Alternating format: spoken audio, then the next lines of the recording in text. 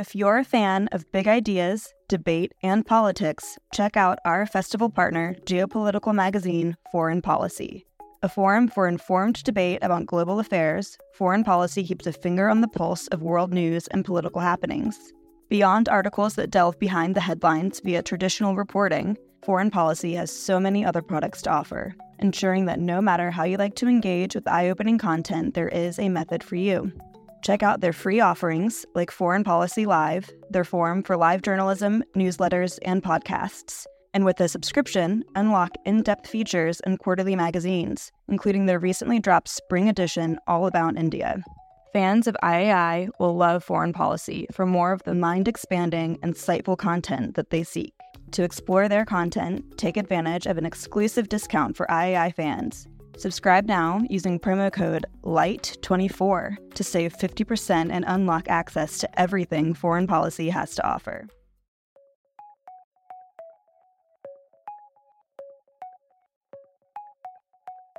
Hello. Hello. And welcome to Philosophy for Our Times, bringing you the world's leading thinkers on today's biggest ideas. My name is Darcy. And my name is Ricky. And today we've got for you On the Nature of Reality, featuring former Fellow of All Souls College, Oxford, Iain McGilchrist, and the 104th Archbishop of Canterbury, Rowan Williams. And this discussion took place in 2023 at How the Light Gets In Festival in Hay-on-Wye, the philosophy festival produced by the team here at the II. So, Ricky, tell us a bit more about the discussion.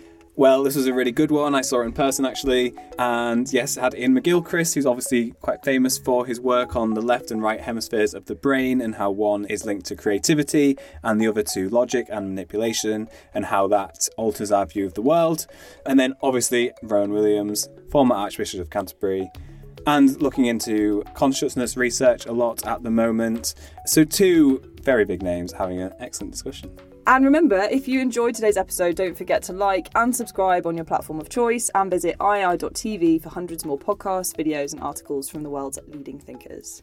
Now it's over to Iain and Rowan for Philosophy for Our Times. But I think I'm going to be the one that kicks off, so to speak. First of all, it's a great honour and pleasure to be able to have this conversation, Rowan. We've talked in public before and in private, but it's always an honour.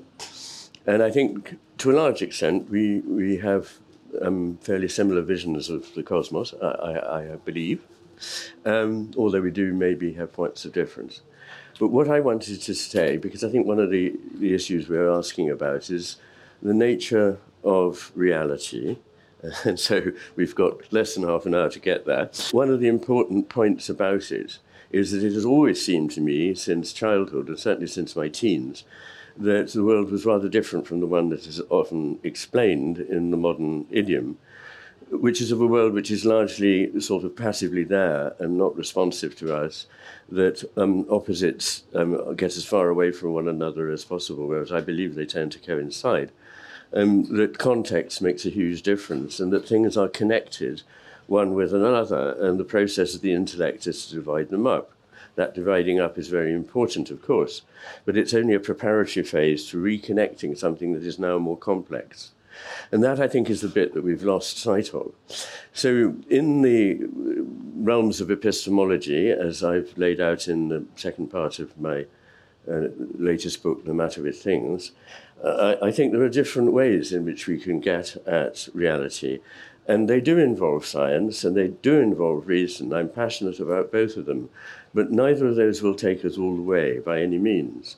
We also need the capacity for intuition and imagination, which teaches other things that may be very true, but difficult to articulate in the terms or reach in terms of science and reason. I mean, a good example is music, something that has made my life as happy as it is and as fulfilled as it is. And yet it is not either encompassable by reason or by science. Neither can really explain why Mozart's G minor quintet is such a profound experience. And starting from there, just going on to the whole business of consciousness, what is consciousness? The idea that everything can be reduced to mere matter, that is, if you believe matter is mere at all, which I don't, then, you're missing an enormous amount in life. And I think the sense of something beyond that is connected to us, in which we all cohere, which has an existence that suggests something rich and complex, and that we have intuitions of and are drawn towards, but can never fully grasp. I think that is where I would situate my beliefs about the place of the sacred, at any rate, in the idea of the cosmos as a whole. Do you have any reflections on that, Rowan? First of all, to say that I'm very impressed you've managed to reduce those 2 enormous volumes to the last 5 minutes.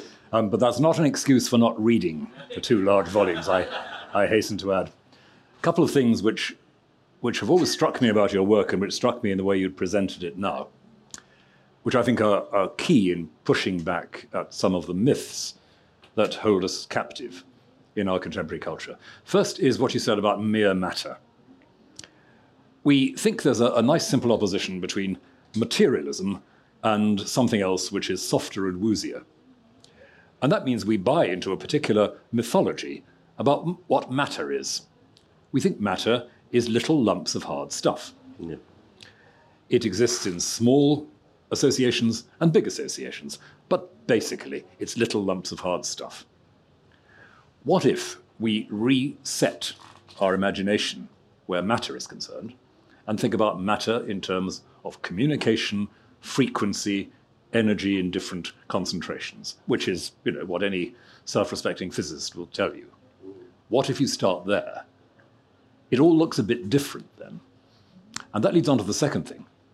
We've bought into a picture of knowledge, which is essentially about something in here, looking out there, labeling, categorizing, and so forth, sitting still while we take a rather slow exposure photograph of it. As if we're saying to the world around, look, don't do anything, just hang on while I fix you. Again, what if the process of knowledge is a matter of attuning to energy, communication, that is coming to us? What if the form we intuit is active, not just passive? Exactly. And then I suppose that really leads on to the third crucial element in what you're sharing here, which is that our characteristic position in the universe as human subjects is neither that of a sort of mindless instrument of impersonal forces, nor the position of a godlike other who is somehow parachuted into this world of little lumps of stuff. Our position is that of someone trying to catch the continuities, trying to go with the flow, quite literally, to make something of the patterns of energy that are communicating to us. And part of that, and this is a key to the sort of granular work that you set out, especially in volume 1 of the 2 books, part of this is the recognition that our brains are so constituted that it's not a matter of hard and soft bits of knowledge, but granular and integrative kinds of knowledge. If you're capable of recognizing eyes, noses, and mouths, but have no idea what a face is, then there's something a bit wrong in how you're relating. And I'd love to hear you say more about the actual experimental evidence from the neurological world that helps fix that. Those are the things which I've really taken as the take-home messages from the books. Yes, thank you. I probably won't, because of time, go into the detail of the neurology, but thank you for that recognition that there is something there that I think is important about 2 entirely different ways of attending to the world. The prime difference between the hemispheres is the kind of attention they pay. And I'm not going to take up a lot of time on the hemisphere hypothesis, but what is important is that the left hemisphere sees these fixed things that the camera was photographing, as you referred to. So granular, atomistic, isolated, decontextualized, abstracted, fixed. Whereas the right hemisphere sees that in reality, everything is connected ultimately to everything else, that it's never completely fixed or known or certain, is knowable, and we can have greater degrees of certainty and truth about it, but it is not a final thing that exists out there. Comes from a relationship, and this is the really key thing. I argue in The Matter of Things that relationships are what the universe is made of, and that the relata, the things that are related, emerge secondarily from the web of relationships. I know that sounds paradoxical, but we haven't time to go into that perhaps too much. But the point there is that things only become what they are, those things we think we see, because of where they're situated in relation to everything else and the full context in which they inhere. And so that perception changes the way we think of knowledge. It's not that the stuff out there that we can more faithfully or otherwise record simply passively. It's something about, if we really want to know it, we have to enter into a relationship with it. And that means that something of us goes into the experience of whatever it is we experience. No surprises in that. But it does not, I emphatically insist, does not lead anywhere near a sort of postmodern belief that we all just make it up. I resist that with every fibre of my being. I think instead we have a task, a duty, which is to follow truthfully our intuitions where they seem to be testable and true in the experience of life. And that there is a truth, but it is something that we approach in a spirit of approximation and trust. In a relationship, you trust the other, and trust and truth have the same origin. So I believe that whatever it is that we know and experience ultimately comes out of relationships. And of course, in the Christian religion, but also in other religions, the ground of being, whatever word one uses to describe that, is love. And love is nothing except a relation. And the way you put it there reminds me of the way in which somebody like St. Augustine talks about knowledge itself. We don't know unless we love. And he doesn't by that mean we know what we feel warmly about. He means simply that we have an investment in our knowing. This is about me and how I'm going to be and how I'm going to receive and give. And when I'm in that kind of relationship, truth actually impresses upon me. I am in an adequate or appropriate relationship with what is coming to me. And that's truthfulness. But precisely because it's relational, it's also time-based. You can't freeze it. You can't say, well, that's it, and that's all that there ever will be to say. And the other dimension, which I think comes through very powerfully in your book, In the Matter with Things, is the role of time. Yes. And the way in which certain kinds of dysfunction of the brain manifest themselves as an inability to cope with time sequencing. Yes. And an inability to see oneself as a time-bound subject. Now, that, to me, as both as coming at it from a philosophical point of view and coming at it from a religious and theological point of view, makes absolute sense. We are, of our very nature, time-taking beings. Growth is part of what we are. And if your ideal of knowledge is a set of, again, frozen photographs, which will be the same yesterday, today, and tomorrow, to use a theological phrase, then there's something, again, you've really missed there. But I want to come back, if I may, into the word intuition, Yes. which you used. I would hazard a guess that for a lot of people in an audience like this, the word intuition has a very slightly loose feeling. Yes. You know, oh, I've got an intuition that that's the case. Yes. But I think you're saying something rather stronger than that, aren't you? That there's a cohesive connection-making capacity that is just inbuilt in our mental process, which, name it intuition or whatever, but it's stronger than just a vague feeling, isn't it? Yes, I mean, intuitions can deceive us, there's no question about that. And that's a point of view that's put about and makes a lot of money for bands of psychologists who go into organizations all around the world and say, never trust your intuitions. However, this is very foolish advice. And what we need to do is not always trust, but certainly not never to trust, but to pay adequate respect to our intuitions. The same is true of reason and science. They can lead us to mistaken places. Even reason can, believe me. I'm a great believer in science and reason, but they are not able to tell the full story. And intuition can tell us enormous amounts.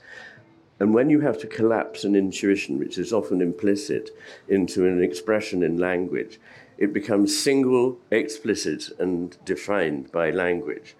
Whereas when it remains at an intuitive level, as many as 12 or 15 different strands of knowledge and experience are being brought together and weighed together. As a result of that, a jurist, in other words, an academic a specialist in the law in Germany, the head of one of the Max Planck Institutes, says that in every organization, people should be encouraged as much as possible to understand their intuitions, use their intuitions, and of course, examine their intuitions. I was thinking there of something I've quoted more than once in recent months, and that is Phil Whitaker writing in the New Statesman a couple of years ago about online diagnostic tools in medicine. Yes. And the strength and the weakness. Yeah.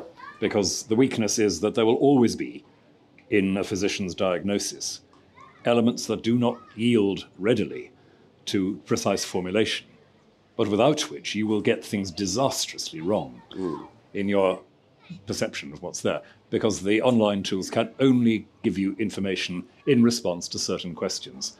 And those will be the questions you're aware of. But if you're a good physician, you will know in the diagnostic process that there are things you're picking up which you don't know you're picking up, and that those will be feeding in somewhere to your overall response. And I think it's that holistic sense and the sense of what you're not actually bringing to the forefront of your mind that is important. It's not flabby, it's not loose and impressionistic, but it's very hard to nail down. Yes, I mean, online tools can be trained, obviously, on masses and masses of expert knowledge, and then we think that they're doing what an expert does. And sometimes they can be very helpful because they can work faster than the human mind often works. But they can be disastrously wrong because everything, this is a simple point, but a very important one, everything depends on its context. And the context of symptoms is a whole person, a life, and all sorts of circumstances that are going on before and after the consultation and around it.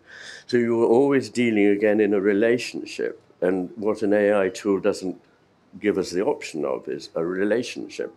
It may simulate dangerously one and lead to a great deal of untruth and suffering, but it is that relationship that matters. And you know, you were quoting Augustine, and of course there are others like Pascal who learned a lot from Augustine, who said that first you must love something if you are to understand it. But of course people would say, but you can only love it when you understand it. And there's some truth in what I'm getting at there is a circular process or a recurrent reverberative process. So you commit yourself partially to something and you see what happens.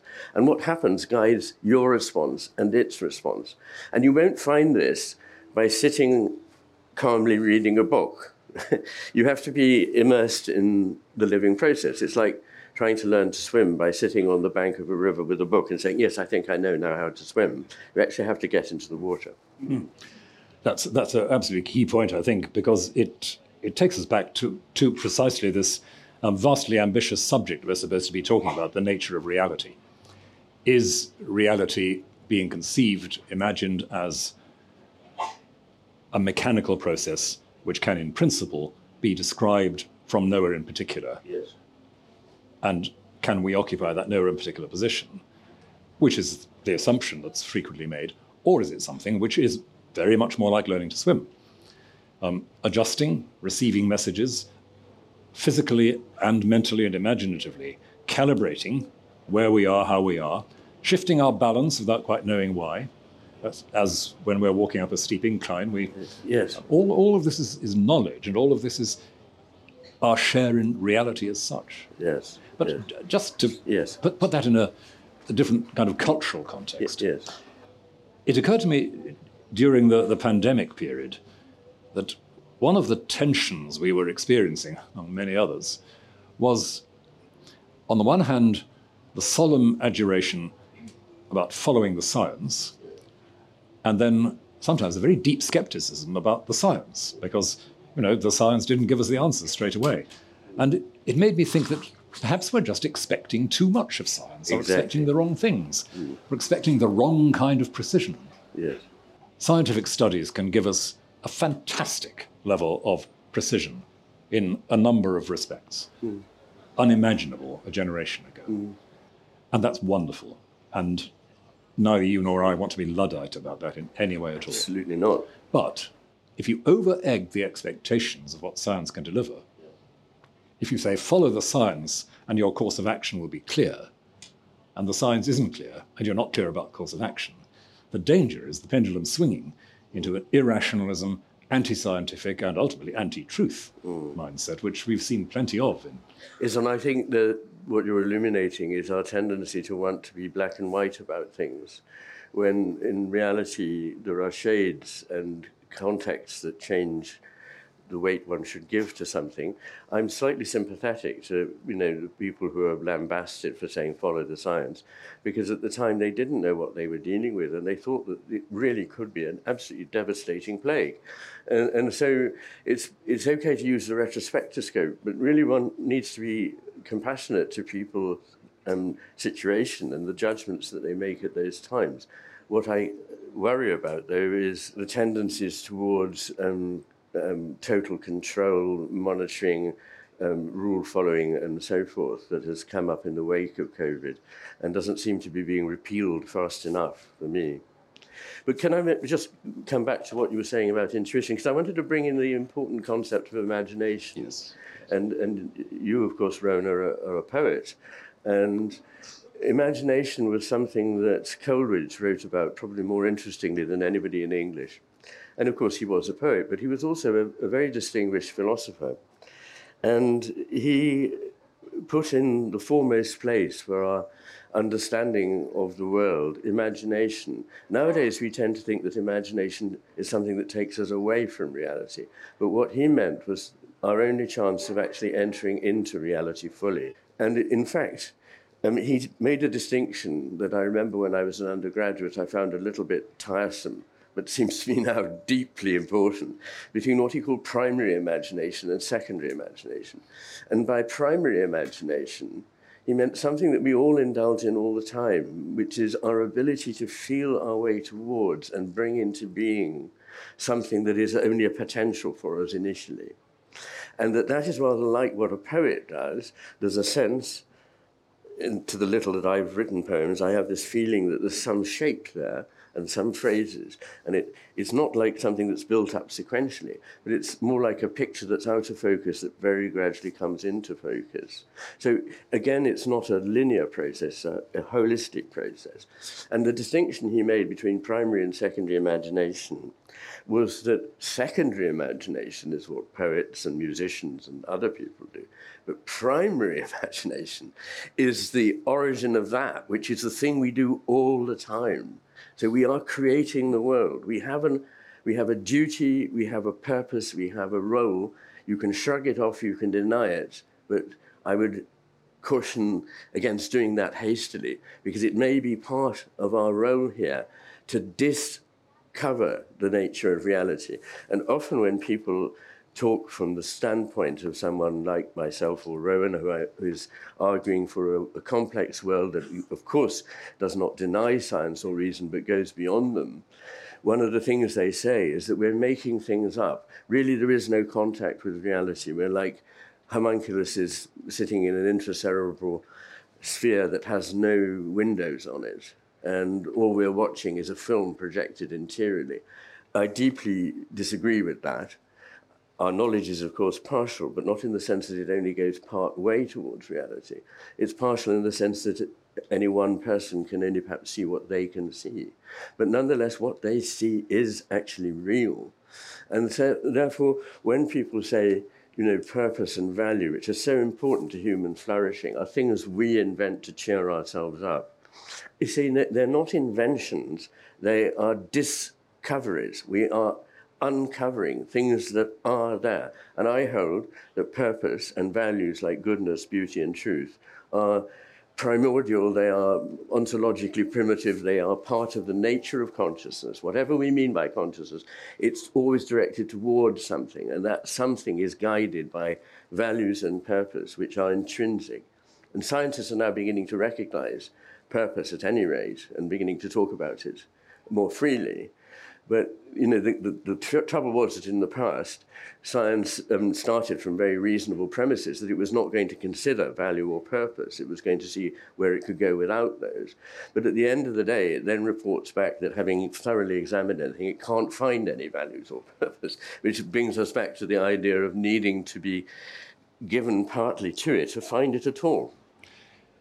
That's right. I think it's, in a way, it's coming to see that knowledge is itself just one aspect of a much wider human project, if you want to put it like that, which is the project of being at home with the real. Absolutely. And when you talk about goodness or beauty or truthfulness, all of those are slightly, glowing traditional words for being at home with reality, yes, one way or another.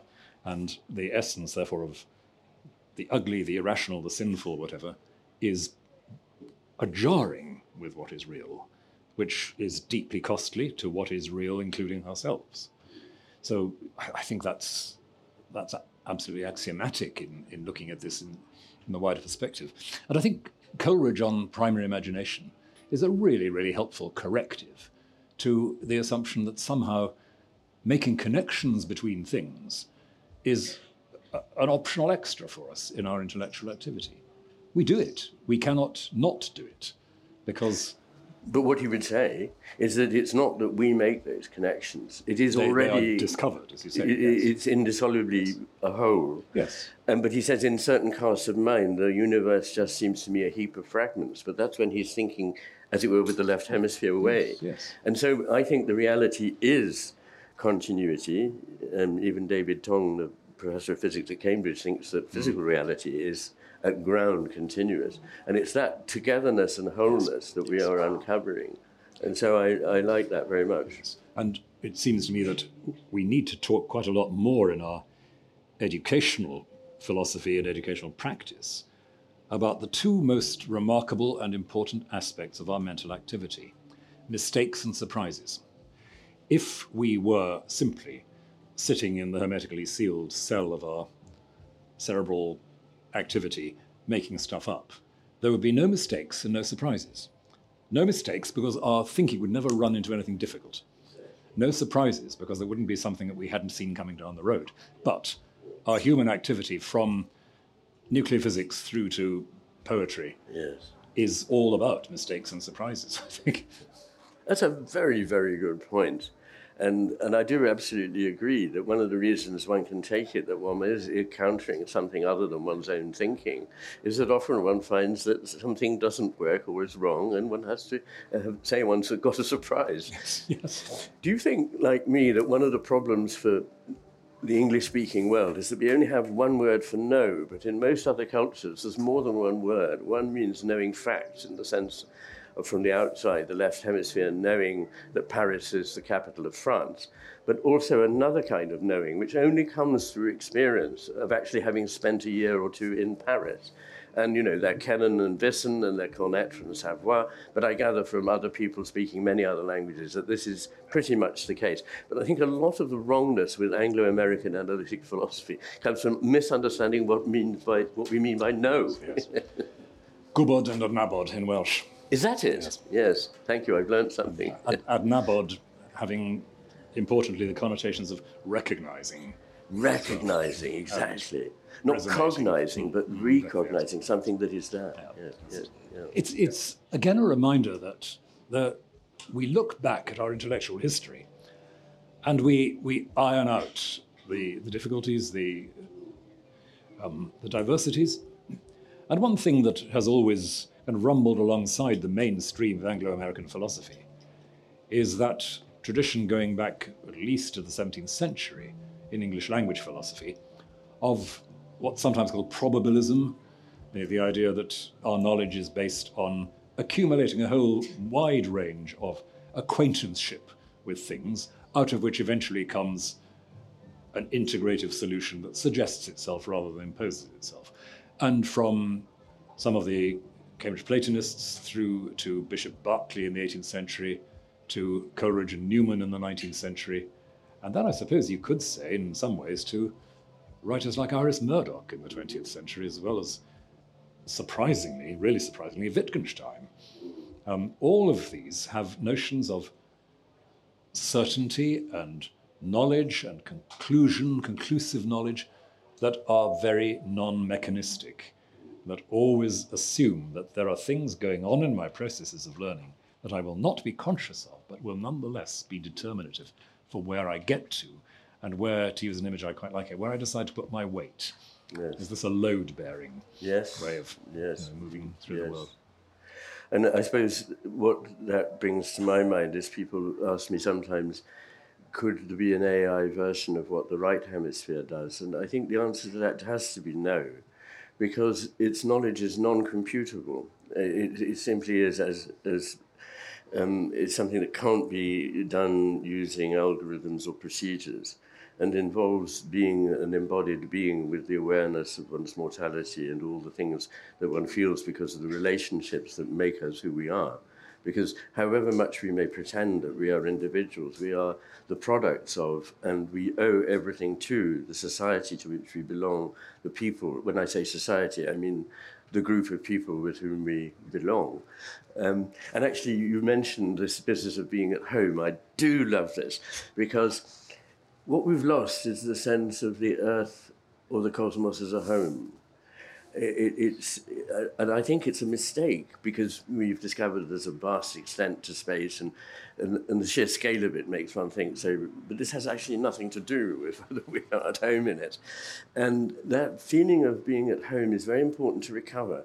And I think it depends on re-establishing our sense of oneness with other people, oneness with nature, and oneness with the higher power, with God, with the spiritual realm, whatever it is. And I can demonstrate scientifically and do in my work the extraordinary benefits that occur or result from adopting these positions, but that's not the reason for doing them. It's because they are intrinsically good, not for some utility we will acquire. And they bring us understanding. And I think understanding needs to be glossed as well, because there's knowledge, and there's even information that comes before knowledge. There's data. And then there's knowledge, which comes from being able to make some sort of sense out of it. And then there's understanding, which is the business of something deeper, in which you actually see the nature of what it is you're encountering, and it has full reality. Thank you for listening to this week's episode of Philosophy for Our Times. If you enjoyed today's episode, don't forget to like and subscribe on your platform of choice, and visit iai.tv for hundreds more podcasts, videos and articles from the world's leading thinkers.